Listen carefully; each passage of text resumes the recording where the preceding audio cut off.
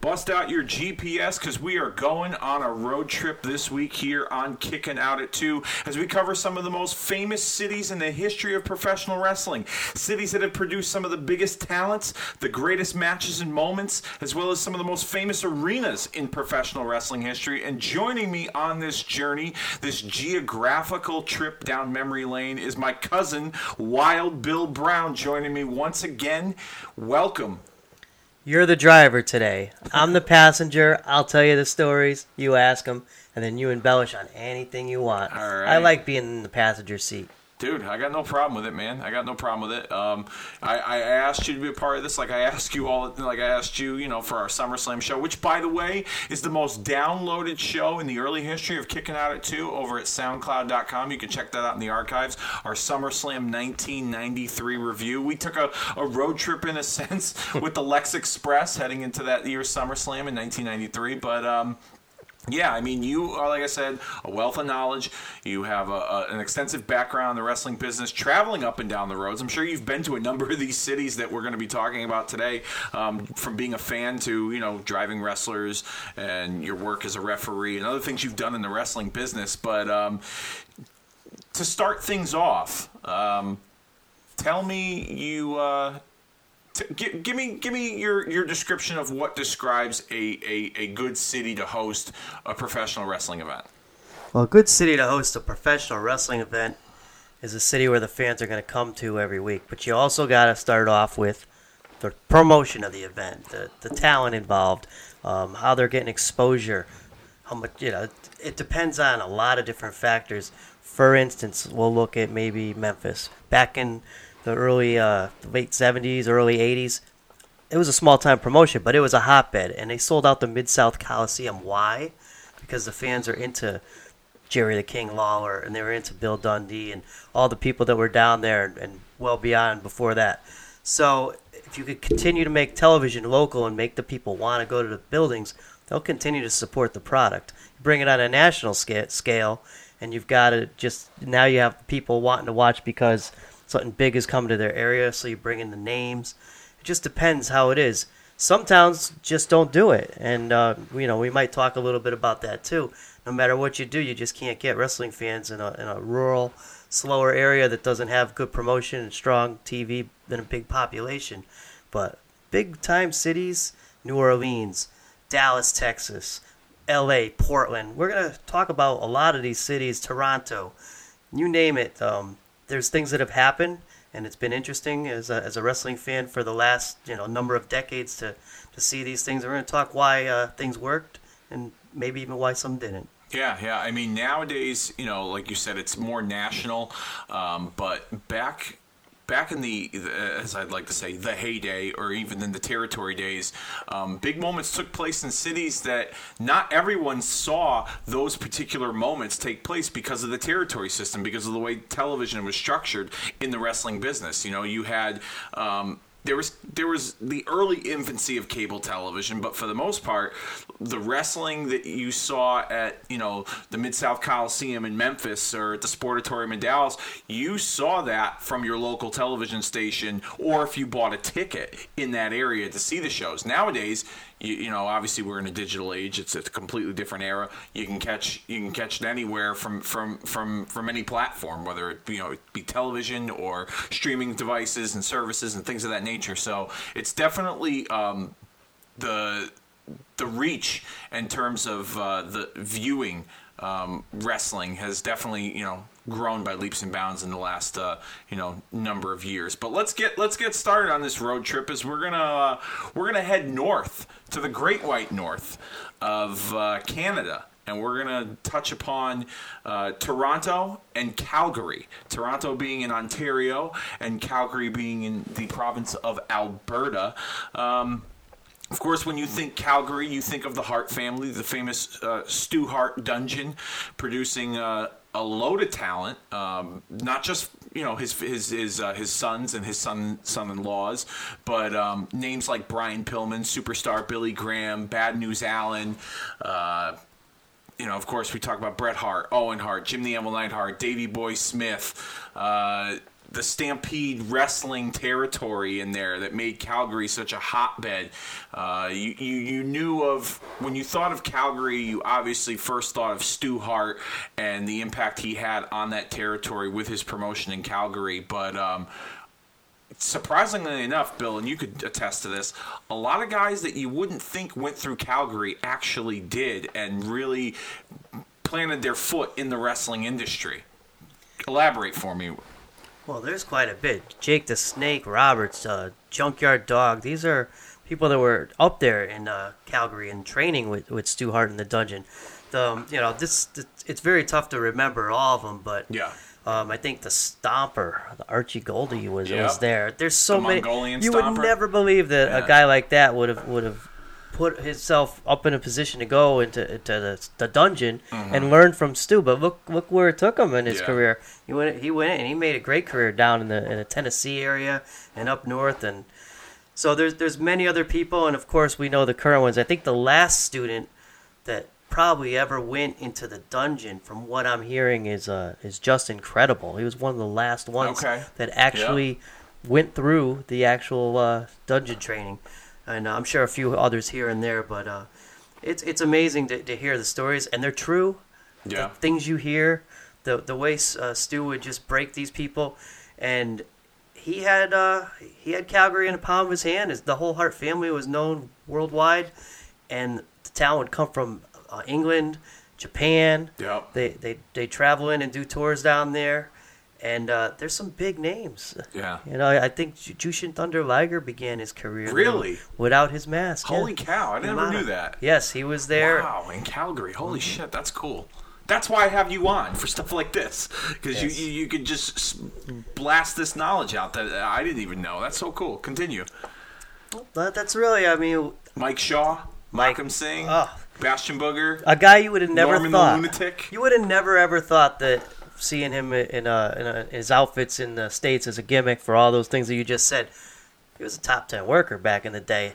His matches with Owen Hart were incredible. Yeah. A great promo, knew where to go. His timing was awesome. His matches were even good. And then you would never know that he was a huge star, North American champion for a long time there. Pretty much headlined the territory. Made a lot of money for Stu. Really? And it was during the 88-89 era. Uh-huh. So there's a lot of different people. That was after Brett had gone up north to Vince, right? Yeah. Once, really, the situation with Calgary is, in 1984, I think the sale had happened. I think Vince offered Stu payment plan for, $1 million a year for 10 years to buy the territory out. And the promise was, okay, if you want my television, you want to take over the area, you have to take the Dynamite Kid, Davey Boy Smith, Jim Neidhart, Bret Hart. Yeah. And I don't know if there's somebody else involved, but take them and give them a feature in the promotion for a number of years and pay me the $1 million, and that was done in 10 years. Of course, Vince reneged after the first year. Stu, after a few, was allowed to reopen the territory, but it was never the same because the talent now was in WWF at the time and making big names for themselves in the tag team division, and really. Those were the days when the tag team wrestling started taking off, when the Hart Foundation and the British Bulldogs really came into play in 86 and 87 and even 1985, first WrestleMania. The Bulldogs they weren't there, but the second WrestleMania they were in Chicago. Yep. There's just some things that happened from that territory that you see now affected the way the business is, and it's too bad that Stu couldn't get it back, but he lost the grip, and they ended up cashing in on that. Yeah, they also produced, like you said, it was I want to say 89, you said, that was when, that territory was starting to slowly decline, but you still had, Brian Pillman. That's where Brian Pillman got his start. Came back in 88, I think, and it ran into 1989, and it was pretty hot at first, and the names were there, like you said, and Bad Company was there. Brian Pillman and Bruce Hart were a tremendous team. But by 1990, I think, and I'm going to be maybe off a few years on some of these territories because I don't have all the knowledge in the world of professional wrestling. Yeah. But it ended again because they couldn't afford to keep it running. Yeah. They've tried a number of years to really revive Calgary, even up until a few years ago. I know that Bruce Hart has really been the one that's been spearheading the Stampede Wrestling revivals over the years. one of the most memorable moments coming from Calgary for me as a fan was the In Your House Canadian Stampede pay-per-view, where in 1997 you had the Hart Foundation, the faction of Brett, Owen, Jim the Anvil, Davey Boy, and Brian Pillman wrestling in the main event in a 10-man tag against Stone Cold Steve Austin, Ken Shamrock, Gold Dust, and the Legion of Doom. Now, I remember ordering that pay-per-view when I was a kid, and I didn't normally order like the In Your Houses, I'd like to call them the in-between pay-per-views from the WrestleManias and stuff like that. But I remember for some reason I wanted this show, and my parents let me order it, and that was the first time as a fan that I can recall that the audience really had a big impact on the overall presentation of the show, and the city of Calgary itself, and how they really used that USA versus Canada, Hart Foundation versus the world kind of angle to really beef up their storylines at the time when they were going head to head with WCW. But I just remember that moment where like the camera, you could see like the hard camera was literally shaking with the people that were just so excited. To me, that's probably the top of the list when it comes to most memorable, at least in my opinion, of Calgary and wrestling, because it was just like at the height with the Hart Foundation in '97. Well, I watched that pay-per-view back in the day, and like you said, you were allowed to order it probably because it was a 2-hour show. Yes. And a cheaper. Yep. I don't know $20, I think it was. It might even be cheaper than that, to tell you the truth, know, because it was a monthly pay-per-view, and I had no expectations. A 10-man tag. What does that do for anything? Mm-hmm. I was never one big on multiple tag team matches, but the timing is everything with the way the Hart family was together and all their family was at ringside. If you watch just the introductions of that pay-per-view, for 10 minutes the Hart's coming out, the roar that you hear every single time music played, and the people never sat down. No. And then Steve Austin is a red hot heel, and he's being red hot face, I should say, and he's being cheered as the worst thing going because he's attacking the Hart family at ringside and sucker punching Bruce and everything else that's going on, because Bruce, at ringside, they always got to tease him a little bit. Get him involved. Yeah, give him a payday. Give Bruce a payday. So it was an amazing, and the pop at the end when the Harts actually got the victory was incredible. The family was in there, and you saw a lot of children, and the children of today that are now involved in the business Teddy that were Hart, little kids. Tyson Kidd, Natalia, Davey Boy's kid. Yep. And even Stu, of course, and Mom Helen. So those are memories, if you saw it, that really just, you'll never forget them, because it involves so much of the legacy of the Hart family from where they had been, where they were at, and even today you could think of the people that are still involved. And there's more to come, I'm sure. Yeah. So I don't remember Calgary ever being a big wrestling town after that. I feel like after the screw job and Brett's exit from the World Wrestling Federation, then eventually Owen Hart's unexpected passing, that Calgary just was never the same with the World Wrestling Federation and WWE as a whole today. I don't really see them traveling there very often at all. Usually Canada's like a twice a year kind of loop for them, and for whatever reason it's just not been as strong in the last, I would say, 5 to 10 years. Well, that kind of transitioned to Toronto, of where the capital is. The Sky Dome was there, and now it's the Rogers Center. Rogers Center. So the big crowds, the Mania events, and then they also tour down there and do Nitros, and they did Raws and everything else. So it all transitioned into that because there was so much more popularity and so much more going on there that they had the screw job, and they had that happen. So it made the fans in the area resent Vince McMahon for doing, and it turned him into probably the most successful heel in the entire wrestling business, bar none. Yeah, absolutely. I don't care. You can sit there and go Piper. Hulk Hogan, Piper, this. Yeah. Vince McMahon, since 1987, it's has been the biggest, or 1997, excuse me. Well, no, I mean, 87, he bought out the territories. He was a heel behind the scenes, too. He was. And then he started off in Memphis being a heel. Maybe we'll dwell on that a little bit later on. Yeah. That's kind of where he got his feet in the door. But 1997, if you want to talk about heels that drew the most money in the business, He had a long run and headlined a lot of manias against the top talent in the world. I mean, you never look at that. You always think of the big champions and the stars of the era, but Vince, the money man, made the money. Yeah, you said WrestleManias had taken place in Toronto. They've done Raws, they've done some Nitros. One in particular, the obviously WrestleMania 6, Hogan and Warrior, and then of course in 2002 WrestleMania 18 with Hogan and Rock. Talk to me a little bit about those two shows, comparing the two. Well, Hogan and Warrior, it was time to pass the torch, and we didn't really know that back then. We couldn't ever believe that Hulk Hogan would lose the championship, even though he had lost it a few years back.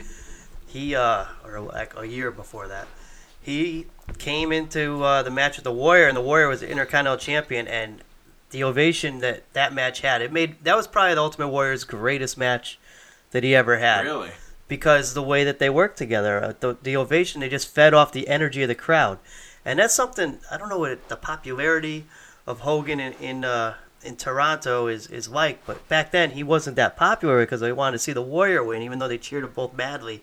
But when he fought The Rock, holy cow, enemy territory for Dwayne Johnson. Yeah, complete 360 there. And did you expect that? So you don't know where the Bizarro world. Where does it come from? As they always would say, this crowd is passionate to what they want to see, and that match with The Rock again. It wasn't. If you watch it without the sound, it probably sucks. Yeah. But you'll never do that because you want to be excited. And boy, what an exciting match that was. It's funny you said Bizarro world because I feel like today's wrestling fans were the way they are so fickle and picky about the product, especially WWE and especially a lot of these WrestleMania crowds where they like to hijack and kind of control the show with their animated chants and things of that nature.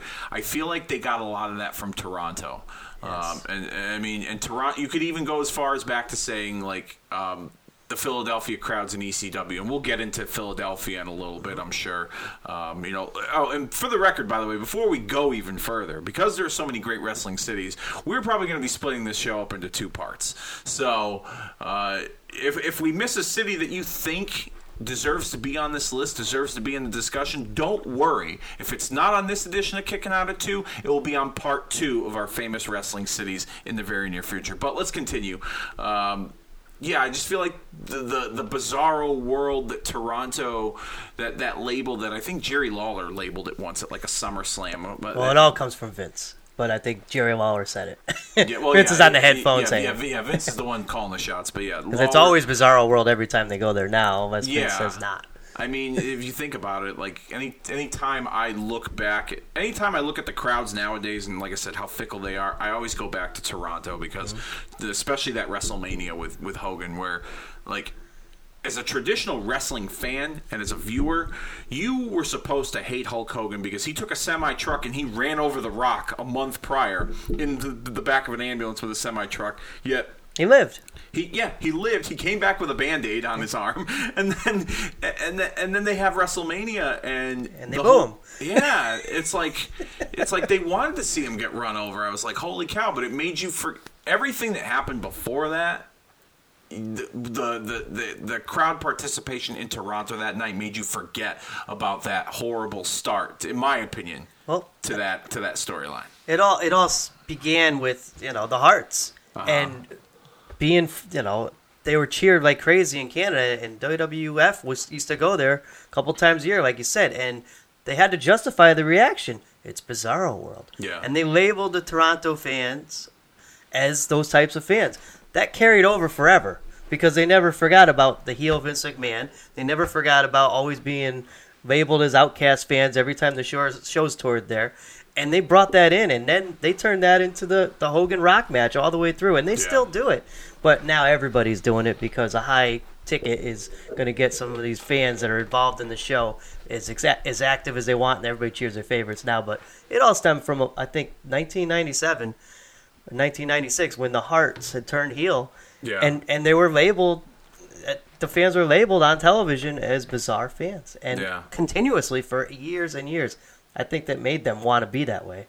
I think too, like you said, like the screw job, that kind of played into it as well, and not just fans in Toronto, but in like all over Canada, wherever WWE went. Shawn Michaels still took a brunt of the heat, even when he was supposed to be a good guy on TV. Earl Hebner made a living off of basically screwing Bret Hart and being a part of that. And anytime they made it a point to go to any part of Canada, whether it was Montreal where the screw job took place, or Toronto, or Calgary, they made it a point to bring up the screw job and incorporate it into that evening's show, which I thought first few times that's kind of cool, but that joke got old pretty quick. Even Bill Goldberg, he tried to get there, and they booed him right out of the building too in WCW. So that was the same evening. I'm glad that moment popped up in my head. That was the same evening where he speared Bret Hart, and Bret Hart had the metal plate, and that was probably the greatest WCW moment Bret Hart ever had at that time. Or virtually ever, yeah. Because everything else he did in WCW was garbage. But towards the end of WCW, they were trying to run more Canadian venues because obviously of Bret and his popularity. Yep. And unfortunately, they didn't have the stranglehold over that market like the WWE did at that time. Moving on here on this road trip, we go to Portland, Oregon, where Portland is a city that has had a significant impact on a number of levels in the wrestling industry. Of course, Don Owens had the Portland Wrestling Territory, which produced Rowdy Roddy Piper, probably the biggest star to come out of Portland. But Portland was also a city that had outlawed professional wrestling. At least the State Athletic Commission did, outlawed professional wrestling for a number of years because of the drug testing. And the WWF, and then which eventually became WWE, they didn't run Portland for a number of years until 2004 was the first time that they had ever run Portland, Oregon. But Piper, and we'll talk briefly about this, but Piper, like I said, biggest star to come out of Portland. Piper was so, he lived in that area. He loved Portland so much. He was loved by that city, that even when the territories were in like its dying days, Piper still had a loyalty to the city and to Don Owens that he would still occasionally work there when he was not working for the WWF. Yes, Piper had had something on his side with Don Owens. He respected him, and he told no matter who the promoter was, I will not work in Portland against Don because of the way he brought him up. Yeah. And Piper was able to do that and even go on his TV shows. If you would watch some of the stuff from the Portland Sports Arena or whatever it was called that they taped out of it every week, Piper would make cameo appearances. Yeah. And I'm sure Vince did not like that. But that was during his time with Vince. Yes, wow. and because I used to get the videos back in the day of all these territories that we're going to talk about, yep. Every single one of them. Yeah. And you'd see Piper show up on there, and he'd go up to Beetlejuice Art Bar and endorse him on the TV show, and you scratch your head, go, what's he doing? Yeah. It's Roddy Piper. Wow. He's a heel. He's a face. What's he doing on this show? He's doing an interview talking about local business with Don Owens down the road. So Piper pulled a ravishing Rick Rude before it was popular. And what I'm referring to is obviously is when Rick Rude was on both Raw and Nitro the same evening in 1997. But wow, that's very interesting that he would just, even while working for Vince. And I read Piper's book. I don't remember seeing that in Piper's book. That's very interesting. As we move along here, Portland, like I said, a little stop on the road trip. But we make it to the Bay Area, in San Francisco, California, the Cow Palace, which is a building that has a lot of character, but a city that is mostly remembered for producing the Samoan dynasty, the Anoa'i family, and the Maivia family as well. But also Pat Patterson and Ray Stevens making their mark in San Francisco. I remember hearing stories from Pat Patterson about working the main event against Peter Maivia, and the local islanders in the area would come to the shows, and Patterson would need about 30 or 40 cops to get him to the ring because they wanted to kill him before Maivia ever had a shot in the ring to do it. And that's all true stories. There's no exaggeration. Yeah. Those boys thought that this was for real. Yeah, I mean, most of those Samoan They wrestlers weren't smartened up at all on this. used to cause riots depending on what the finish was of a match. It was just it was fascinating in doing my research, and the Bay Area seems to be like the hub for like the Samoan wrestlers. Obviously, you have nowadays you have a Roman Reigns and you have the Usos, but you also got to remember the late Umaga, Rikishi, Head Shrinker Samu, the Tongan Kid, the Afa and Sika, the Wild Samoans coming from the Bay Area. Yokozuna, another Rodney Ono, the late Yokozuna, Rodney Onowai. Yeah, I mean it was when I think of San Francisco.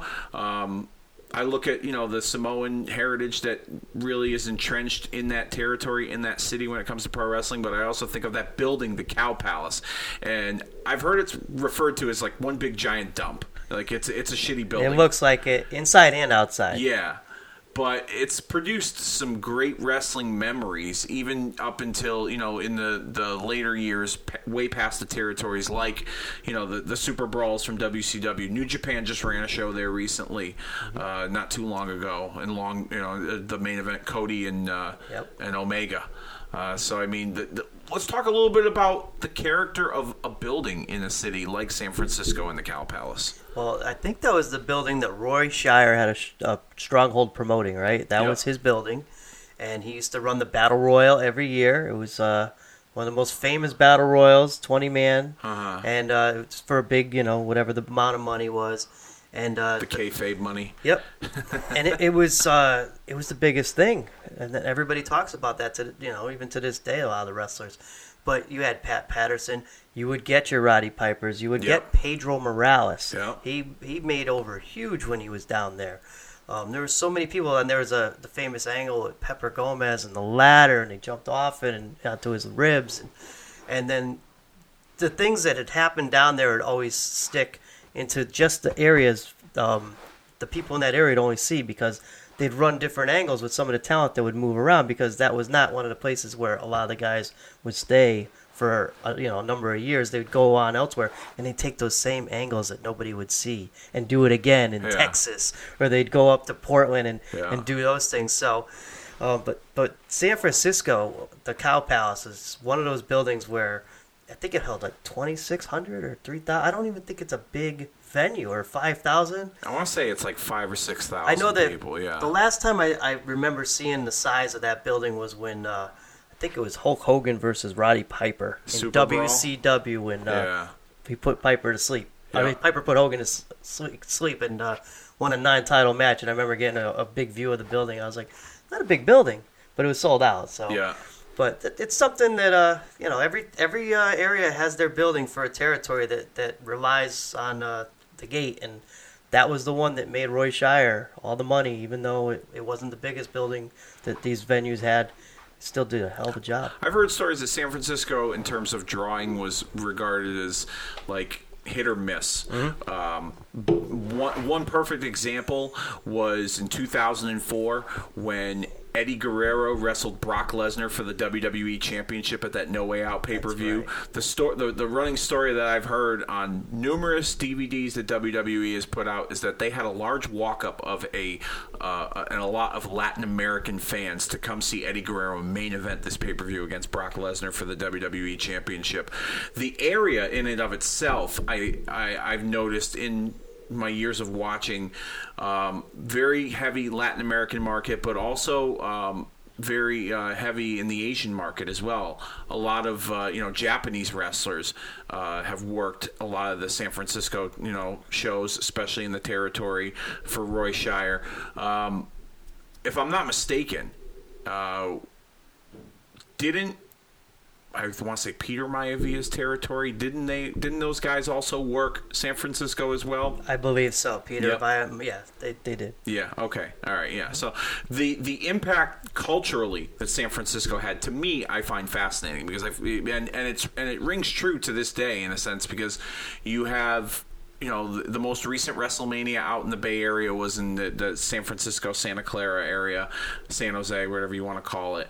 And obviously The Rock was a big part of it, but Roman Reigns being, of Samoan descent, headlining against Brock Lesnar. But they inducted Tatsumi Fujinami into the WWE Hall of Fame and got a lot of Japanese press in the Bay Area for that. Now, this is just me asking you, and if you don't know the answer, that's fine, but what is it about that Bay Area that has that Asian culture that's associated with it? Because I'm not familiar with it myself. I think it's just the geographic location of it. It is the closest area from Japan. Yep. For Japanese wrestlers to come to the States. Okay. So it's not a long flight, because a lot of Japanese wrestlers used to go to Hawaii too, which is not that close, but it was on the way.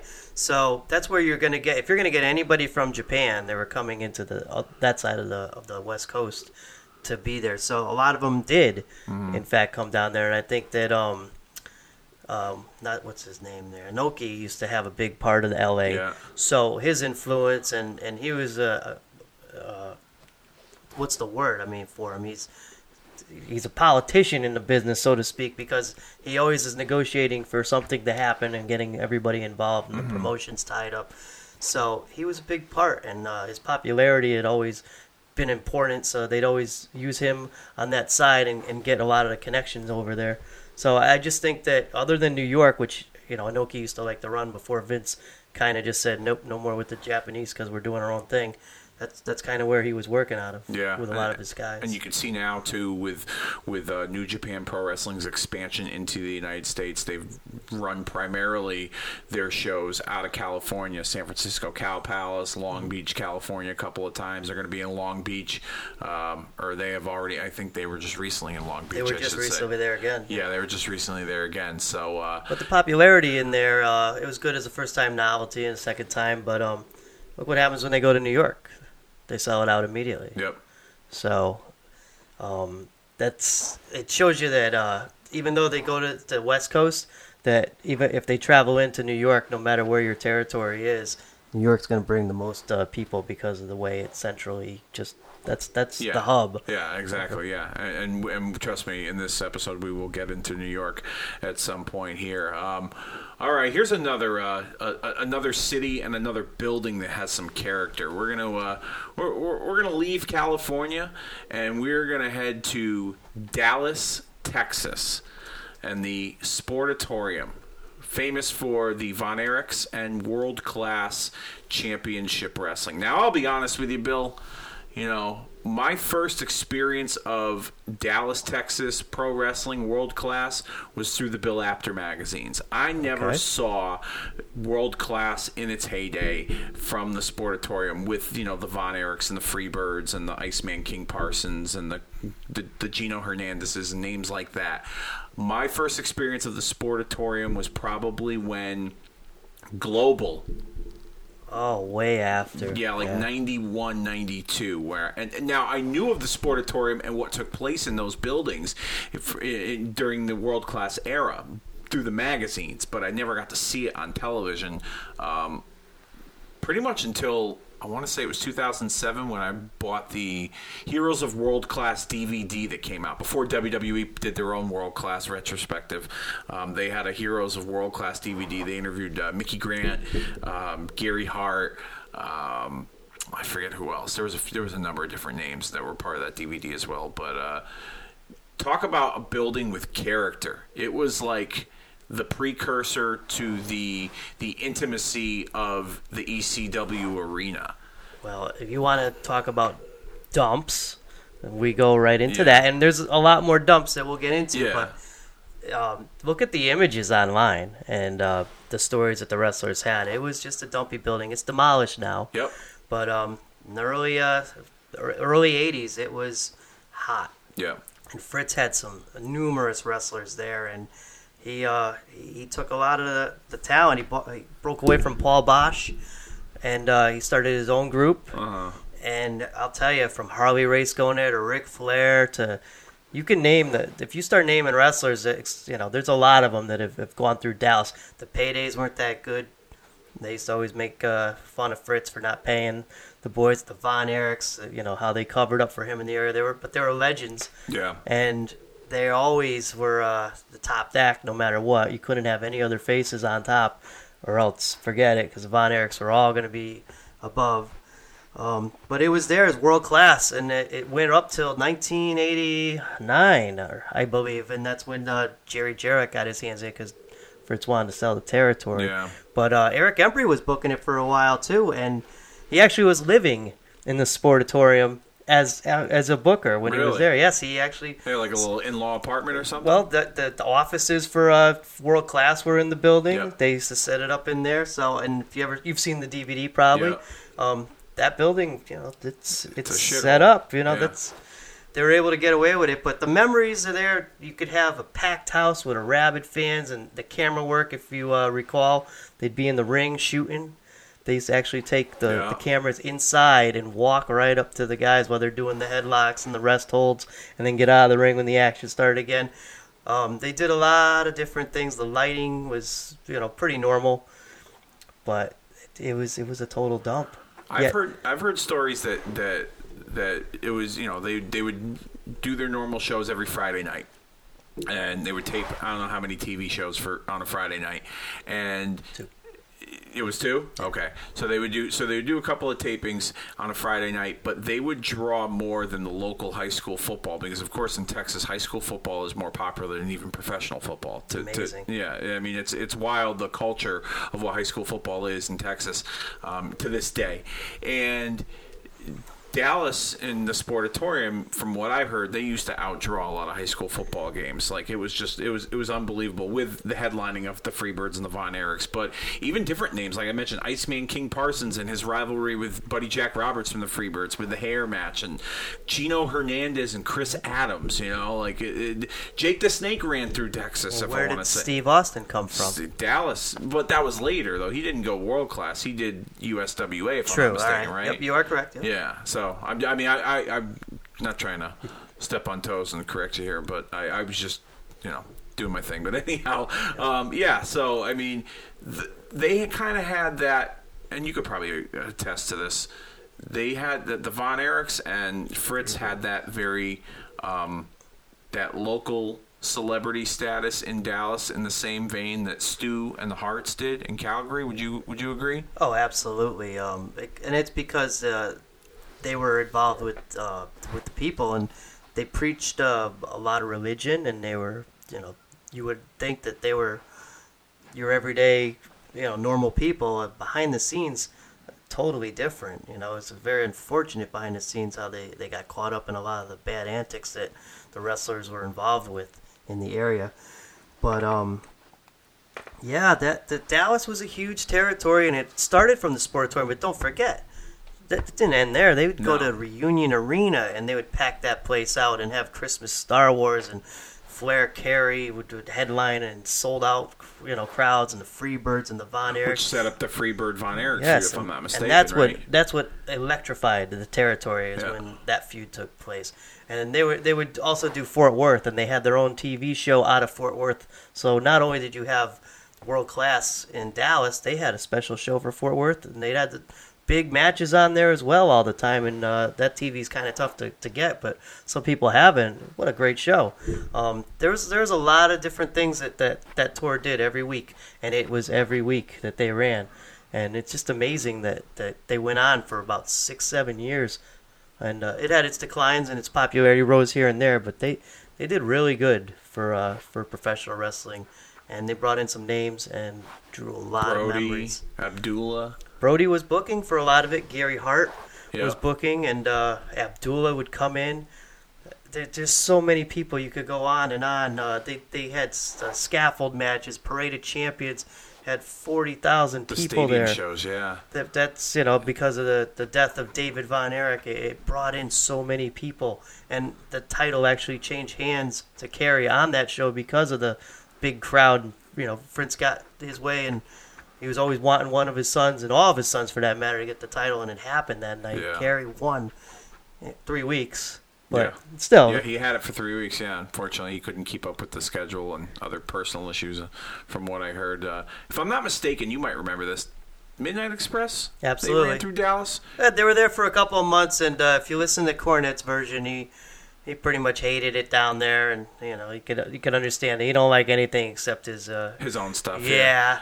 So they were down there a couple times. He knew he wasn't going to get over past the level they were at, and I think they did about 2-3 tapings at least. And I think on the World Class the DVD, if people still own DVDs, I've gotten rid of all of mine, but I want to say they had a match with Fulton and Rogers, the Fantastics. At one what point. a match! Yeah, they had. Yeah, I think it was like an outdoor stadium show, like a Parade of Champions kind of show. But one individual that I didn't get to watch in Dallas, that I, looking back in hindsight, watching some of his older stuff and being the sophisticated viewer I'd like to think I am now, is Gino Hernandez. What could have been with Gino Hernandez had he not passed away? From what I hear, there's actually a documentary that's being made. It's going to come out very soon regarding the death of Gino and some of the other world-class wrestlers like Chris Adams and others. But Gino was a huge star down there. He never got a chance to do anything else. The story goes, and nobody's ever denied this story, but nobody could they can't pinpoint it either, that he was Paul Bosch's son. Yeah. Now, I'm almost of the belief that that's true. A lot of people are, but there's no proof of this. And even Paul, when he found out the news, if you listen to a story from I believe it was Bruce Pritchard, he said that Bruce was there when Paul was alerted that Gino had died. Yep. That it was a look that he couldn't believe that he saw. It was, it was that look like, this is my son. And I believe he took care of Gino's mother. Paul Bosch took care of Gino's mother financially after Gino had passed away, and I think that kind of really fueled the fire with the rumors and on being the father. The money that Gino made in that territory was more than for what they were doing. It was equivalent to any WWF wrestler up north, and more so. And they'd be main eventing, and they could get $10,000 in their pocket for a show. Wow! So you put that in that high life that he had. You're not talking the Sportatorium. We're talking like the bigger shows. We're talking like Houston. Dallas, Houston would be selling out. And, yep. And Gino was more than Dallas, Texas. Mm-hmm. And when he went to Texas, they still made a lot of money, but Paul Bosch is where he really made the most money in Houston. And they would just kill it. He was main eventing, and he did Southwest. He did a lot of territories down there, and they drew some houses. Yeah, and jumping off of Dallas here, the promotion, like you said, it had its popularity, but also its decline as well. Let's talk about Memphis, because Memphis plays a big part in the end of really the hot run in Dallas, with Jerry Jarrett buying out the Von Erichs and World Class Championship Wrestling, and then basically rebranding it USWA. Yes, and now you have an influx of people coming into Texas.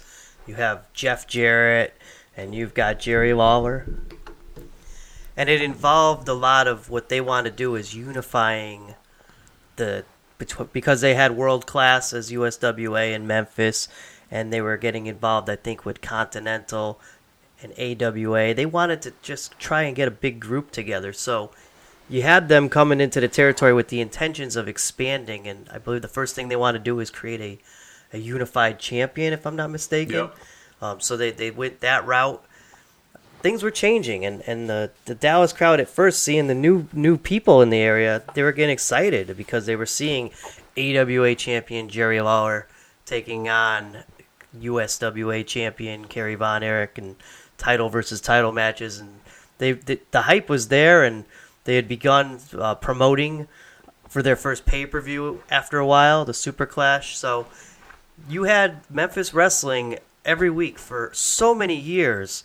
Now it's going into Texas, and they knew the history because that stuff, the talent was not far away to travel to. They would do both areas sometimes. So now you got all this going on. It was exciting, but it ended up not going so well after a while because the talent had left because you can't pay them. Jarrett was known for not being big on the paydays. Yeah. Fritz before that wasn't given the big paydays, so it all started to go downhill after, and people like The Undertaker, Mark Callis, who was there in both of the areas, defected, and names that the people were involved with that wanted to see, they had very quickly all disappeared from the scene. So there was a falling out with Kevin Von Erich and Jerry Jarrett, if I'm not mistaken, right? that had happened, yes. Kevin and Jarrett. There's a lot of falling outs that had happened in that area, and it all involved the money too and the losses, and then it took off and it went a different direction with another buyer. And the Jarrett didn't want it after a few years, so it ended up going into Pedicino. Okay. And it went back to where you were watching Dallas wrestling in Memphis, Yeah. GWF, which we Global, didn't cover yeah. about when we went into the Dallas area. So, and Pedicino was involved in all this, and it didn't really last very long either. Mm-hmm. Yeah. You mentioned Lawler, talking about, being the unified champion, the champion versus champion match with Kerry Von Erich at the AWA Super Clash. But when you think Memphis wrestling, obviously Jerry Lawler is the first person that comes to mind. Mm-hmm. We talked about Lawler a little bit in his time in Memphis wrestling on our SummerSlam review show over in the archives at SoundCloud.com. But probably the most famous moment, or should I say the most famous angle in wrestling history to come out of Memphis, Jerry the King Lawler, Andy Kaufman. Absolutely, and that's something that they kind of fell into because Kaufman had pushed the idea with Vince McMahon, and there was just a laugh at that thought, like Andy Kaufman wrestling, harassing wrestlers, get out of town. Yeah. So he went to Memphis, and Memphis goes, absolutely, we'll make this work. They put him on TV, they had him insult the South, and had the soap in his hand all the time and say the redneck stuff. Yeah. Look at the money it drew. When they actually had the match, it wasn't much of a match. No. But he put him on his head and they ambulanced him out. And Kaufman was the greatest seller in wrestling history. Yeah. He took it all the way with the neck brace on TV and everything. Yeah. And they got on the Tonight Show. Yeah, David Letterman. Or David Letterman, excuse me. And that is something that still, when you see the highlights of the greatest moments of the Letterman shows, that is one of them. Yeah, it's in there, yeah. So it got exposure, and that brought in Jerry Lawler as a name everybody knew. And notwithstanding the talent that went through the area, Hulk Hogan, and you'd seen all the matches and videos. He's punching Kamala, fighting Nick Bockwinkel, beat Kurt Hennig for the AWA title. He's fought all the names every single time that would come through the territory. Randy Savage, you name it. Rock and Roll Express got their start in Memphis, yes. Right? So Lawler would bring him in, and he'd squeeze him out after a while, but he was a name very well known, and that's how the promotion kind of went with Lawler's headlining for 15, 20 years solid. Yeah. He was around with pretty much when the Fargos were teaming with him or feuding with him at first, but they gave him the acknowledgement and they started using him as the top guy, and he never looked back on that. He was always on top. Aside from Lawler being the top guy, if there was someone that probably could have not filled the shoes, but kind of kept the seat warm, was Bill Dundee. Yes, he was a great talker, as was everybody in Memphis. Dutch Mantel was a great talker. Some of the guys, talkers that could actually work, but Lawler was the guy that had the gift in the ring, the psychology, the presence. Package. Yes, and his popularity. I don't know what he did in his spare time. He played a lot of softball, I guess, but because you'd always hear about that. But he was a part of the community, and everybody knew him. He still is. He could still try to run for mayor again if he wanted. I don't know if he could do it at this time. But there's so much involved with the Memphis wrestling that you could go to, and there's probably still more to come. Just right now, because of the time that we're in with cable and the way it is, there's still a wrestling show. Jerry Lawler's Memphis Championship Wrestling. He still has the footage, right? It's not on WWE Network. I know that. Well, he has the footage. I don't know if there's an agreement because WWE Network has used some of it, but he still has a TV show. Although when his son passed away a few months ago, I don't know if it's resumed. But he was showing all this stuff. He'd have guests on. The last show I saw was he had Doug Gilbert on it. He had his son on earlier than that. So there's a lot of stuff that he's still doing in the Memphis area. And how many times they had reunion shows and they'd try to bring in Hulk Hogan, or they'd always try to do, they had the Big Show, I think, fight Lawler a few years back. Yeah, was it Big Show and Hogan maybe? They tried to like recreate the Hogan-Andre kind of vibe in the Coliseum. Yep. Yeah. So the Memphis wrestling is always going to have something, there's always historic moments that'll be remembered. And there's a lot of video out there now, Memphis Memories or something else. I think that they brought out a video. It's really good. I forgot the name of it. I think that if the Mid-South Coliseum was in business, it would be like the Cow Palace of today. It would still have good shows based on nostalgia. Yeah. And they don't have that right now. The FedEx Forum is not. It's not worth booking because they can't afford any kind of promotion down there. Yeah. Now, just kind of to briefly, put an end to the Andy Kaufman Lawler feud. Do you think that rivalry could have gone a little longer in Memphis? Do you think it's one of those where like? Do you think Kaufman could have sustained the drawing power to be able to make the fans want to pay to see Lawler kick his ass longer than they did? I'm not sure about that, but I would have given it a little longer. But after a while, let's face it, Lawler put him in his place whenever he got his hand on him. So yeah. But as an insult and instigator, look at Jim Cornette's and Jimmy Hart's down there. They did it for years. So there was always room for a good heel. But was Andy?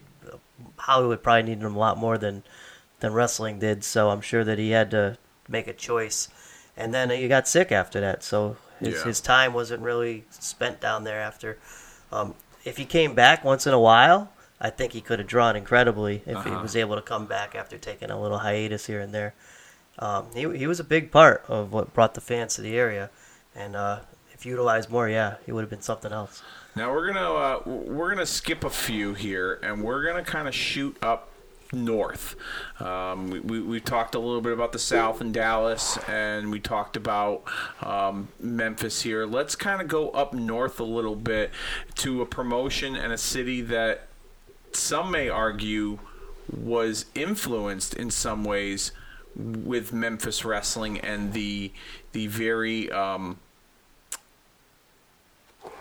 what's the word? I'm trying to find the right word for it, but the local feel to it. I'm talking about Philadelphia with ECW and Extreme Championship Wrestling. Before ECW became a big thing, Philadelphia obviously is a very blue-collar sports town with the Flyers, the Phillies, the 76ers, and their wrestling was very...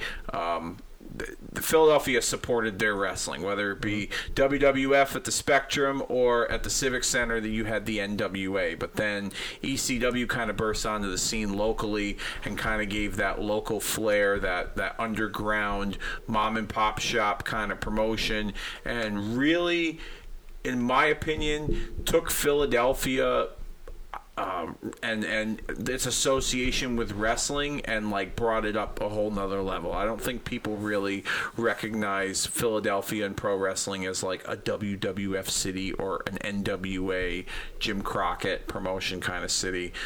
You have been to the ECW arena on a number of occasions.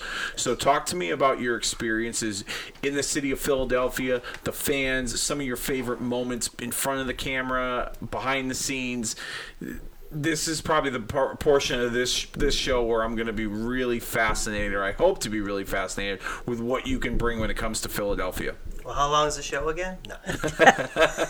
As long as you want. Well, the Philadelphia, you got to start off with, where the crowd is itself. You watch old Spectrum wrestling shows from the late 70s and early 80s.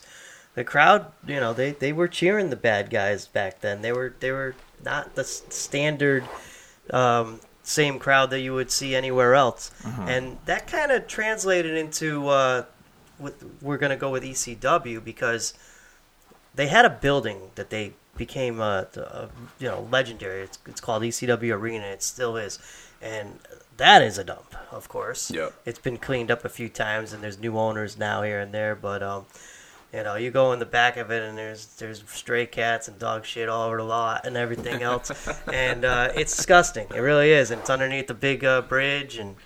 But its location is Yep. so simple. You go right off of the highway and you're there, and there's Tony Luke's is famous, and the Spectrum's a mile away.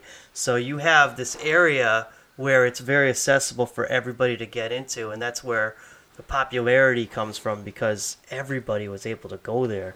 There was always big shows in Philadelphia for any group, because NWA was running there too. When WWF was running there, they had two different places that they'd go to. They have the arena, and then they'd have the Spectrum.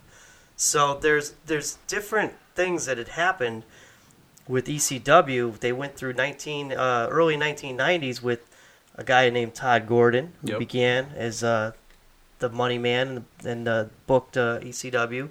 And then Eddie Gilbert was involved in it, and then Heyman kind of wiggled in there and got involved in it. You're playing to a crowd now that is, like I said, they're a little anti-WWF, anti-good guy. They want to see better wrestling. They're tired of, the slow plotting WWF stuff that they'd seen all their lives. So you've got them doing things in Philadelphia with talent coming from out of areas. They'd bring in a Japanese guy from Japan. They'd bring in Kevin Sullivan and have a brawl around the arena. Abdullah the Butcher. They were running stuff at Tri-State Wrestling with Joel Goodhart, bringing in some big names. Cactus Jack jumping off a cage here and there. Yeah. So they're doing things that nobody is seeing anywhere in the United States at the time anymore. So the news is getting out. And it's going into New Jersey. It's going into all the tri-state area. People are traveling now. And I'm from Connecticut. I get wind of this. I'm going down there. I want to see what the heck's going on, because it's not on TV. I'm just hearing about this. Yeah. I'm seeing that, the Sandman's blind, and, woman's with him. And I know woman from WCW, and I know Kevin Sullivan, and I got to go down there. I know Raven, Scott Levy. Yeah. So you're seeing all these names coming in now. And the brand was different. The blood was there. They're swearing on the microphone every time. They're breaking tables. Nobody's broke a table in WWF before. I didn't never seen anybody throw somebody on a table and jump off the top rope and leg drop them through it. Who's this Sabu guy? So there was a whole different culture of wrestling down there, and it grew and grew and grew. And that building of, I think it fit 1,200 people, would sell out almost every single time. And it became one of the hottest tickets in town. When you'd go there, there'd be a line around the building outside, and the wrestlers be pulling in, and everybody be hanging out with them. And at the end of the show too, it's where you get your camaraderie.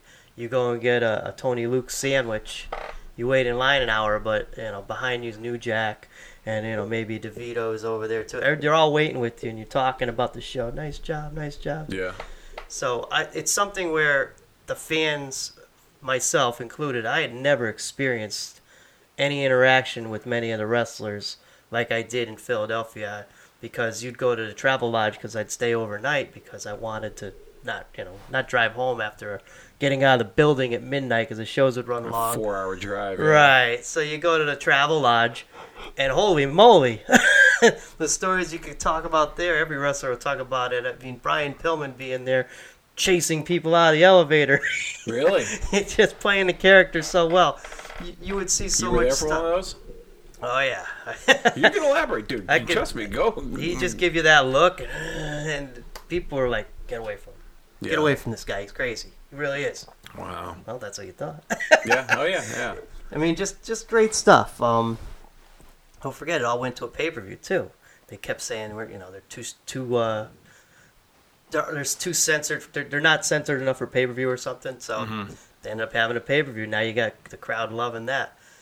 So Philadelphia was unbelievable, the things that they would do, and they bring in outsiders, too, from Japan and everywhere. Yeah. And then their affiliation with WWF in the end, even though it was starting to go down in popularity, they'd bring in hot angles like Cornette and Jerry Lawler to smolter the DCW guys and have a feud with them on pay-per-view, Yeah. and Tommy Dreamer. And so a lot of things that happened down there that, pretty much changed the whole course of wrestling. I think WWF in 1996, they ran a pay-per-view, and it was called In Your House Mind Games. Yep. And that was the first time when they went to Philadelphia, they knew they were going to have a hard time with that crowd. and they brought ECW out at the pre-show. And they, Dreamer, Sandman, and Heyman, I want to say, right? Yes, Front row. and they bothered Savio Vega and John Layfield in their matchup, I believe. Yep. And that's kind of like, whoa, that's when Vince started taking the edge and pushing some of the characters and doing the blend of face and heel and shades of gray, stuff that you didn't think about, that you wanted to see, hot shotting angles on TV now. No more jobber against main guys, because Philly was chomping on the doors and getting the fans going, and they wanted to see a little more aggressive action. So it was a little interesting to watch after that and the way it all shaped out, and years later how it ended. Do you think that the city of Philadelphia, being such a very blue collar town, people look at it and they obviously, the Rocky statue still sits in the city to this day, and that was where that movie was filmed, and people associate the Rocky movie with Philadelphia, at least the first one, and the story of rags to riches, Rocky Balboa, and his boxing story. Do you think that grittiness of Philadelphia, like, do you think that it meshed well with the style of wrestling that ECW was? Do you think ECW could have had a good start somewhere else, or do you think Philadelphia had to be the spot? Philadelphia was the perfect spot, and yeah. It worked well because it's exactly how you put it. It was a blue collar. Then the tickets for sale were $15, maybe $20 to go see a show. You're getting your money's worth. Where you're going to the Spectrum for $50, $60 or whatever it was at the time. Yeah. So you're getting a better deal to go into a smaller building and watch a local promotion with a lot of local talent that is interacting with you in and out of the show.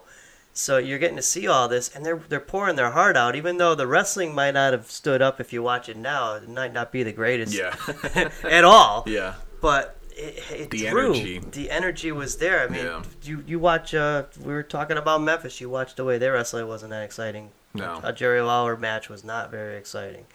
But the energy is what it's all about, and getting the crowd in the right, just getting them behind you.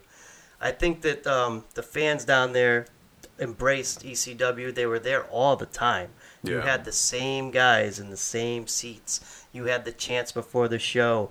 You had the girls would get harassed and SULTs, this, that, but suck that. They were doing it all, and it was encouraged. Yeah. So people are, don't bring your kids to ECW. What wrestling promotion is that? You go to WWE, there's mothers with their 5-year-old on the lap.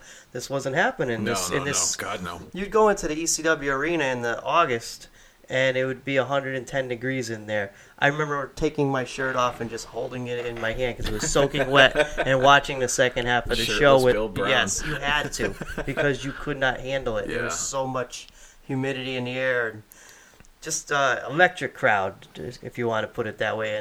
And you had people that were heavily involved in the business covering ECW. Today Mike Johnson was a huge part of ECW. He's a reporter for PW Insider. I'm sure everybody knows who he is. Yep.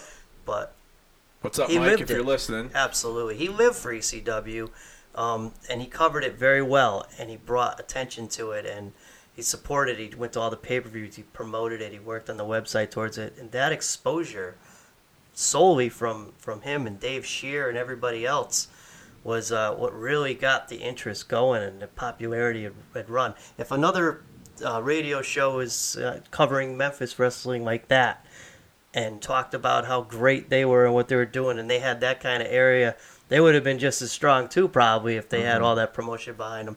So Mike was a big fan of it, never missed a show, and he promoted the heck out of them, became friends with a lot of the people there, and they went on for a number of years. I mean, they drew some big shows. Now, I mentioned this in my statement earlier, and I'd like to get your take on it. Do you think that as polar opposite as ECW and Memphis Wrestling were in terms of content, there was a grittiness about them both that kind of seemed very similar?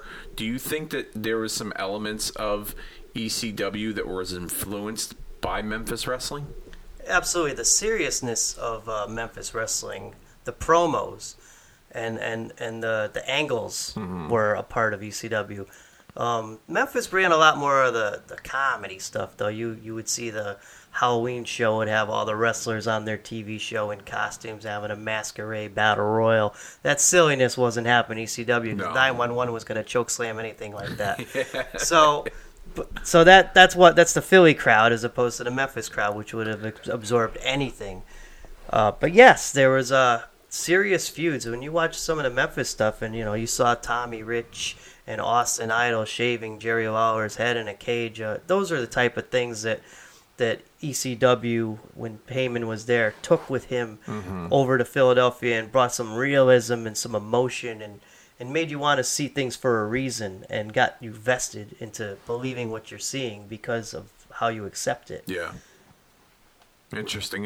You brought up the energy of that crowd. I feel like in a number of these cities, each crowd's energy and the reaction sounded different. So like and you can elaborate on this, but like in Dallas, when like the Von Erichs were getting beat down by whoever it was, because anybody that wrestled the Von Erichs were evil, and you would hear those girls just the screaming.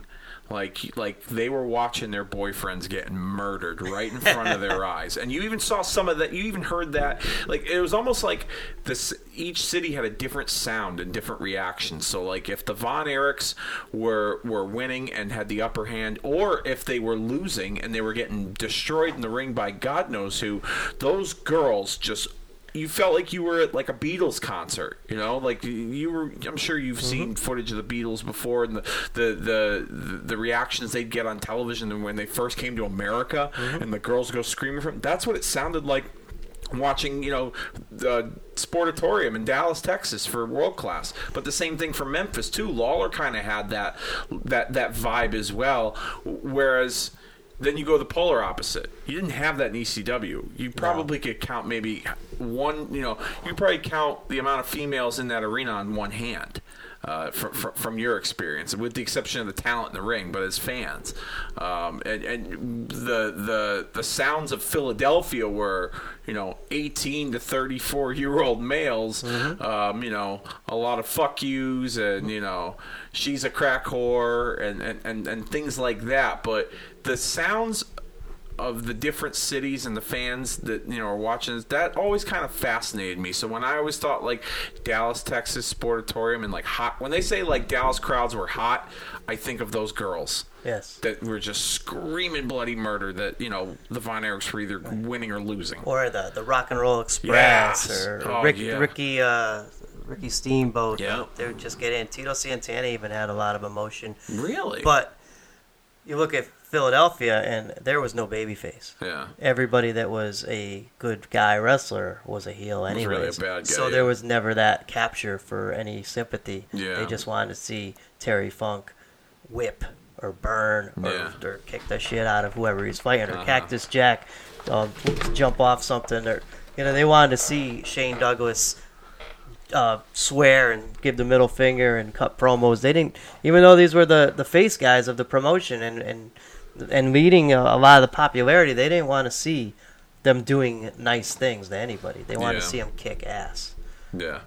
Yeah, so, Philadelphia, definitely a city that, and we talked about it earlier, how, like, Toronto had that Bizarro World kind of feel where the audience was, doing the complete opposite of what you would expect. They were cheering the bad guys and they were, booing the good guys, but a lot of that really was embellished more in ECW and in Philadelphia as a whole. And even to this day, if you watch, current day wrestling, especially WWE, when they run through Philadelphia, like for instance that Royal Rumble a couple of years ago when Roman Reigns won, Roman Reigns is portrayed on television as a good guy, and the Philadelphia audience was not buying it. And when he won that Royal Rumble, they were not very kind to him, or and the presentation showed on television just how poorly they felt about that decision. We also got to look at the promotions that have run the ECW arena and area in the last 10, 15 years. You got Combat Zone Wrestling, and that's blood and guts and jumping off trailers into tables and blowing up light bulbs and everything else. And So the fans are seeing that, and Ring of Honor was bringing the skillful matches of Colt Cabana and CM Punk and Samoa Joe and Daniel Bryan. So you've got all these different aspects of wrestling promotions in the area. The Philly fans got spoiled, so there was always that appetite for better and more and more. And to this day, it is it's insane what the expectations are for a crowd. I remember Mick Foley, when he was in ECW, he hated the crowd. And he got to the point where he was killing himself, and he said, I'm not going to do this anymore. And he used to do matches and hold a headlock for about 5 minutes and make the fans get pissed off because he wanted to piss them off. Yeah. That's what got him over the best as a heel. Yeah. Is totally shitting on the crowd and telling them that they suck and that they the things he's done for them they don't appreciate. Yeah. And that's the crowd that to this day, because they've seen so much, and it's not their fault. It's just the exposure. It's like anything else. When they run a building, no matter where it is, any promotion, after a few years, even we'll just say TNA for now. Look what happened in Orlando. That running the zone there in Disney in our Universal Studio, the crowds now they're getting sick of it. Yep. You can only get the freebies, and you're getting a base audience of 300 people now, and they don't care. You got to tour around and you got to change. So the Philly crowd, they'd seen so much, and every single weekend the building's booked with another promotion. So it's just hard to top the level, and that's why they're so bitter if they don't see what they see. That same attitude, I think, was kind of adopted with the final city in this first part of our famous wrestling cities here on Kicking Out at 2, and that's New York City, closest to us here in Connecticut. They say in the entertainment world, if you can make it in New York, you can make it anywhere. And New York, as a kid, for me, watching wrestling, I grew up on, WWF. My first introduction to wrestling was Hulk Hogan in 1986, 87.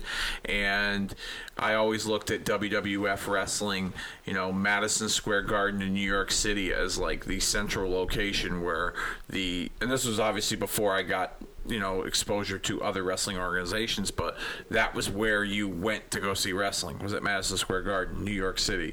Hulk Hogan beating the Sheik, Iron Sheik in Madison Square Garden for his first World Wrestling Federation title. But that New York, in later years, the New York audience has seemed to have adapted that same attitude that ECW has, where they are very vocal about their wrestling and what they like and what they don't like. Before we get into some of our memories of New York City, Madison Square Garden, do you think that the New York audience, when do you think the New York audience kind of adapted to that attitude of, being very vocal about their wrestling, like Philadelphia? I just think that as time has moved on, that audience, because of the way the city's run and the vibe, and there's so many people, that it was inevitable to happen no matter what. I don't think that anything transitioned them. I don't think there's a reason for it. Yeah. I just think that today, the way that everything's technology is going and what they're expecting to see, I think that the smarter fans are now following wrestling smarter than they've ever been before. The popularity's getting so high that the people that pay the money are the ones that are going to get in the building and closest to the action because they want to get the good seats and see everybody. So I think that a lot of things have just transgressed into what we have today, and the popularity of wrestling is what's making it be so that the fans are doing what they're doing. Yeah. The casual fan, they don't go to shows as much anymore if they're a hot show because they can't afford it, or they don't even get a chance to get a ticket anymore because the buildings are selling out so fast on the indie level. And WWE now is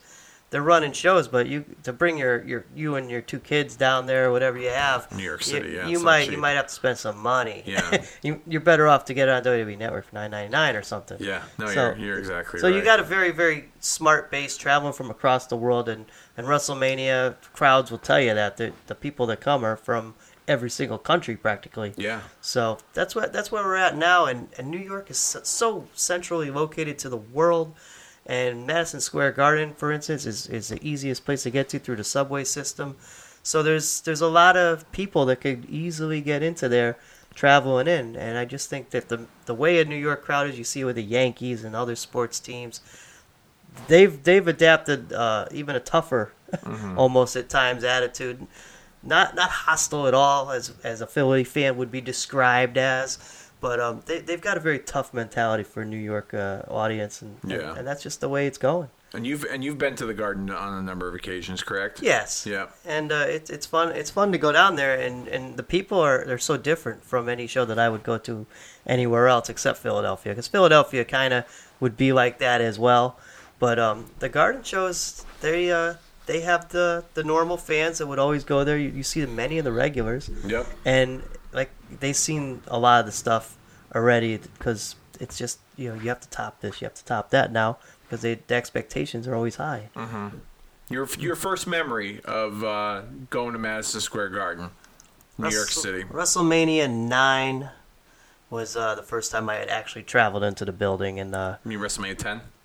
9 was at Caesars. You're right. WrestleMania 10. Excuse me. Sorry. That's the big. That was a match where I believe the first ladder match I ever saw live. Shawn and Razor. Shawn and Razor, and you had I think it was Brett versus Owen. Yeah. What a match to Open start the a card, show. yeah. I was sitting in the nosebleed, and I really did have a nosebleeding by the end of the show. It was so high, but it was an amazing show to go to watch, even though you look back at it now, and other than a couple great matches, you're like, whoa, there's a 3-hour show. It's nothing like today's spectacles. Yeah. But, that was my first time, and I was a kid, and I had taken the train down, and we got a pretty cheap seat for WrestleMania. But it was amazing to go to. There was no fan fest. There was nothing. It was just WrestleMania. That was it.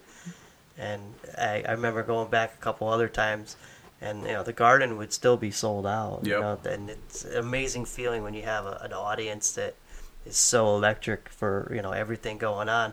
I think when Hogan and Flair was fighting, those were some good crowds in the 90s. Piper was there. You still had that, like, this is Madison Square Garden. The television camera is in there, right there. It's going to be broadcast on the MSG network. It always is. Yeah. And, that kind of importance, and you hear the stories that Vince McMahon is always in the back and never misses the Garden show, because that's the barometer that he judges the business by, and how the Garden sells out. Yep. So, and that's where the old Capital Sports offices used to be back in the day. They used to be running right out of there when Bruno was in the territory. So the history is there, and the importance is there, and you can never look back. And I think nowadays we're having, Ring of Honor and New Japan are coming, and the grip is starting to be lost a little bit by the exclusive Titan. That's okay though. That's fine. I'm cool with it. It's not cool with him. No, of course not. Even though he'll act like it doesn't matter.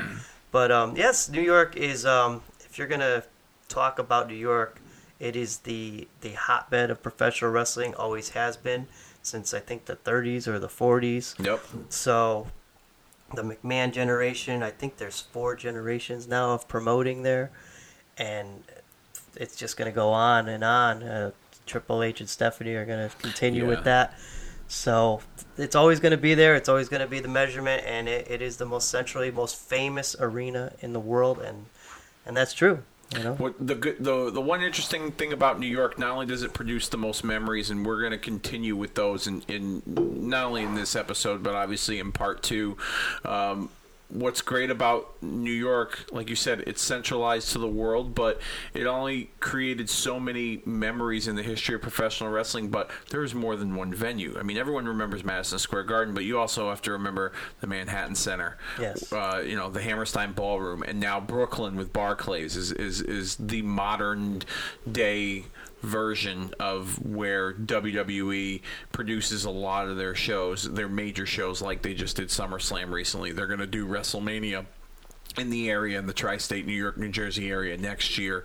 Do you think that do you think the WWF could have been as successful had they not run New York City in the beginning? I don't think so, because where else would you have drawn those big crowds, with the maybe exception of Philadelphia? Mm-hmm. They would draw in Baltimore. They would go. There were some places that they did move into, and they did okay. But Madison Square Garden was where they put it all on the line, and I don't think they could put another building as important as MSG and actually get the full houses and keep the interest going. With the, where could you possibly do that? You just can't say that the Capitol Center in Landover, Maryland, is the hub of professional wrestling. Yeah. It doesn't work. Yeah. New York City doesn't have that ring to it. Yeah. Now New York City, plus that's the richest venue to run too. Yep. And even to this day, it's like $200,000 to rent, as opposed to the Barclays Center, which might be 110 or 150 or something like that. And that's why they don't run there as much, and they run the Barclays Center because the deals for a new building like that to get WWE into it, they wanted that, and it's paid off big time. Look, they've run all the SummerSlams and everything else there. Years, by lowering their price, they make out more in the end. Yep. And Madison Square Garden hasn't dropped, and that's why Vince has not run them, and that's why other groups are now moving in on it, because they're not getting enough events, and they saw it as an opportunity to do so. So it's just interesting, a lot of times that the way the business is, if Madison Square Garden is the measuring stick, you got to try and keep it protected and keep going on its legacy. And the history and the memories that we'll talk about in upcoming editions of what has happened in the New York area with all these buildings, because even Hammerstein Ballroom is something that you would say, wow, I remember this memory, I remember that memory. There's just so much in New York that's the central location for everything. To close out this episode, I'll give you one memory personal for me. I'd always wanted to go to Madison Square Garden to see wrestling. Never had the opportunity to for a long time. And our friends Ken and Michelle lived in the New Jersey, southern New Jersey area at the time, and we decided that we were going to go get tickets to a WWE house show the day after Christmas. Usually they run the Northeast area. They kind of do like the bigger cities like Chicago, New York, Hartford. They'll run maybe Boston, stuff like that. Like, they do the loop after Christmas and the New Year's. And they were in the Garden. It was in 2010. And it was like right after the...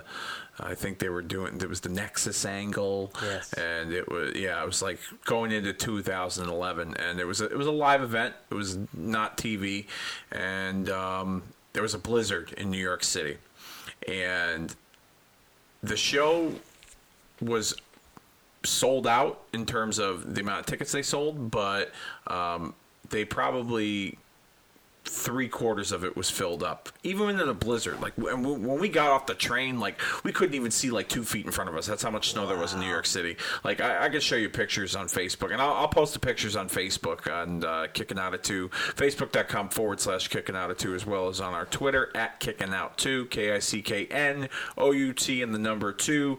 It was an interesting. It was main evented by John Cena and Wade Barrett in a steel cage, and there was a special Piper's Pit. It was Roddy Piper and Tito Santana, and they had like a battle royal to determine who was going to face, I think, the Intercontinental Champion. Standard matches that you kind of saw on TV. They kind of kept with the storylines, but being that it was a house show, it was nothing special. It was my first time in the Garden, so when I walked in that building, you know me, big wrestling fan, I was like, Hulk Hogan. I'm listing off everything that took place in that building when I was a kid that I watched on TV. Hulk Hogan won the WWF Championship January 23rd, 1984. The first ladder match was here. WrestleMania 20 was here. All these different memories that just where I'm, overloading my brain. I'm just like in my head, and to the point where like I'm kind of saying this stuff out loud. My brother's like, "Are you like He's like, "You're really marking out right now." Like, and I was, because like I had never been to the Garden, and it was just something that like I had to do as a wrestling fan. And we sat. You know the main entrance that it was on the hard camera when you'd watch a Garden show. So if you're looking at the hard camera, let's say watching WrestleMania 10, we were to the right, on the television screen, and we were probably about like 13 or 14 rows on the floor. But it was a fun show nonetheless. It's interesting that That show also had Nunzio from ECW. He was trying out as a referee on that house show. Oh, wow. Yeah, when he was doing his time as a referee. You were friends with him at the time as well, were you not? I didn't know him. Ken did. Okay. Because Ken's neighbors with him. They live on the same block or something like that. So, and Ken's, become more friendly with him over the years. But, a story I heard from Nunzio was that he almost missed a train to get home because the subway just stopped running because of the blizzard, because it was so crazy. We barely made it out ourselves to get to I think it was Ridgewood, New Jersey we had to go to. So we had to go to Hoboken and then take a train from Hoboken to Ridgewood. But I'll never forget just the fact that it was like, my brother always says it. He goes, it's a great story to tell. We trekked in the snow in a blizzard to go see our first Madison Square Garden WWE wrestling show. And then, of course, we did the Hall of Fame a couple of years later when Bruno got in. And that was cool because of the history that Bruno had in the Garden, and we will discuss that on our next Famous Wrestling Cities episode here on Kicking Out at 2. I'd like to thank you very much for taking the time with me, and come back for round 2, I hope. Well, there's definitely going to be a round 2. There's probably going to be a round 3, 4, 5. There's a lot you can talk about with Wrestling Cities, and I'm sure the people that listen here Kicking Out at 2, they probably got some things that they want to share too. So if you have any ideas or any subjects you'd like us to talk about, just let us know. Yeah, give us a holler. Slide in our DMs on Facebook, facebook.com/Kicking Out at 2. Over on Twitter, give us a follow at Kicking Out 2. If you guys have some memories of some of these cities that we've discussed, if you've attended any of these shows or stuff you've watched on TV, by all means, post it on the page on Facebook and Twitter, and we'll be glad to list off some of your memories right here on Kicking Out at 2. And on that note, before we get out of here this week, as Bill and I alluded to just moments ago, we got part 2 planned for you on this road trip in the form of a bonus show. I know I gave you guys the October schedule on last week's show, and it's pretty jam-packed, but since I'm in the giving mood, part 2 of this trip is going to continue next week on Monday, October the 8th, 2018, Columbus Day. Bill and I are going to hop back in the car, and we're going to make those towns, covering more historical moments in some of the most famous cities in wrestling history. Now, I know some of you folks in the United States have Columbus Day off, and if you're looking for some company while you're cleaning the house, or you're going to be raking the leaves that are just starting to fall, then allow us to join you with our geographical trip down pro wrestling memory lane as we make those towns part 2 over at SoundCloud.com. And we're not done there because, that's a bonus show. However, we're going to get back to our regularly scheduled programming on Wednesday, October the 10th over at SoundCloud.com with our SmackDown Top 10 list. The 1,000th episode of SmackDown is going to approach in a few weeks, and I thought that I'd share my personal top 10 moments in the show's almost 20-year history. I also plan to address WWE's very own SmackDown Top 10 list and partake in a game of compare and contrast and see how both of those lists have fared. So stay tuned next Wednesday for that. And with that being said, there's no more false finishes. It's time to go home, as they say. This week's show is going down for the 3 count, and until then, I will see you next week.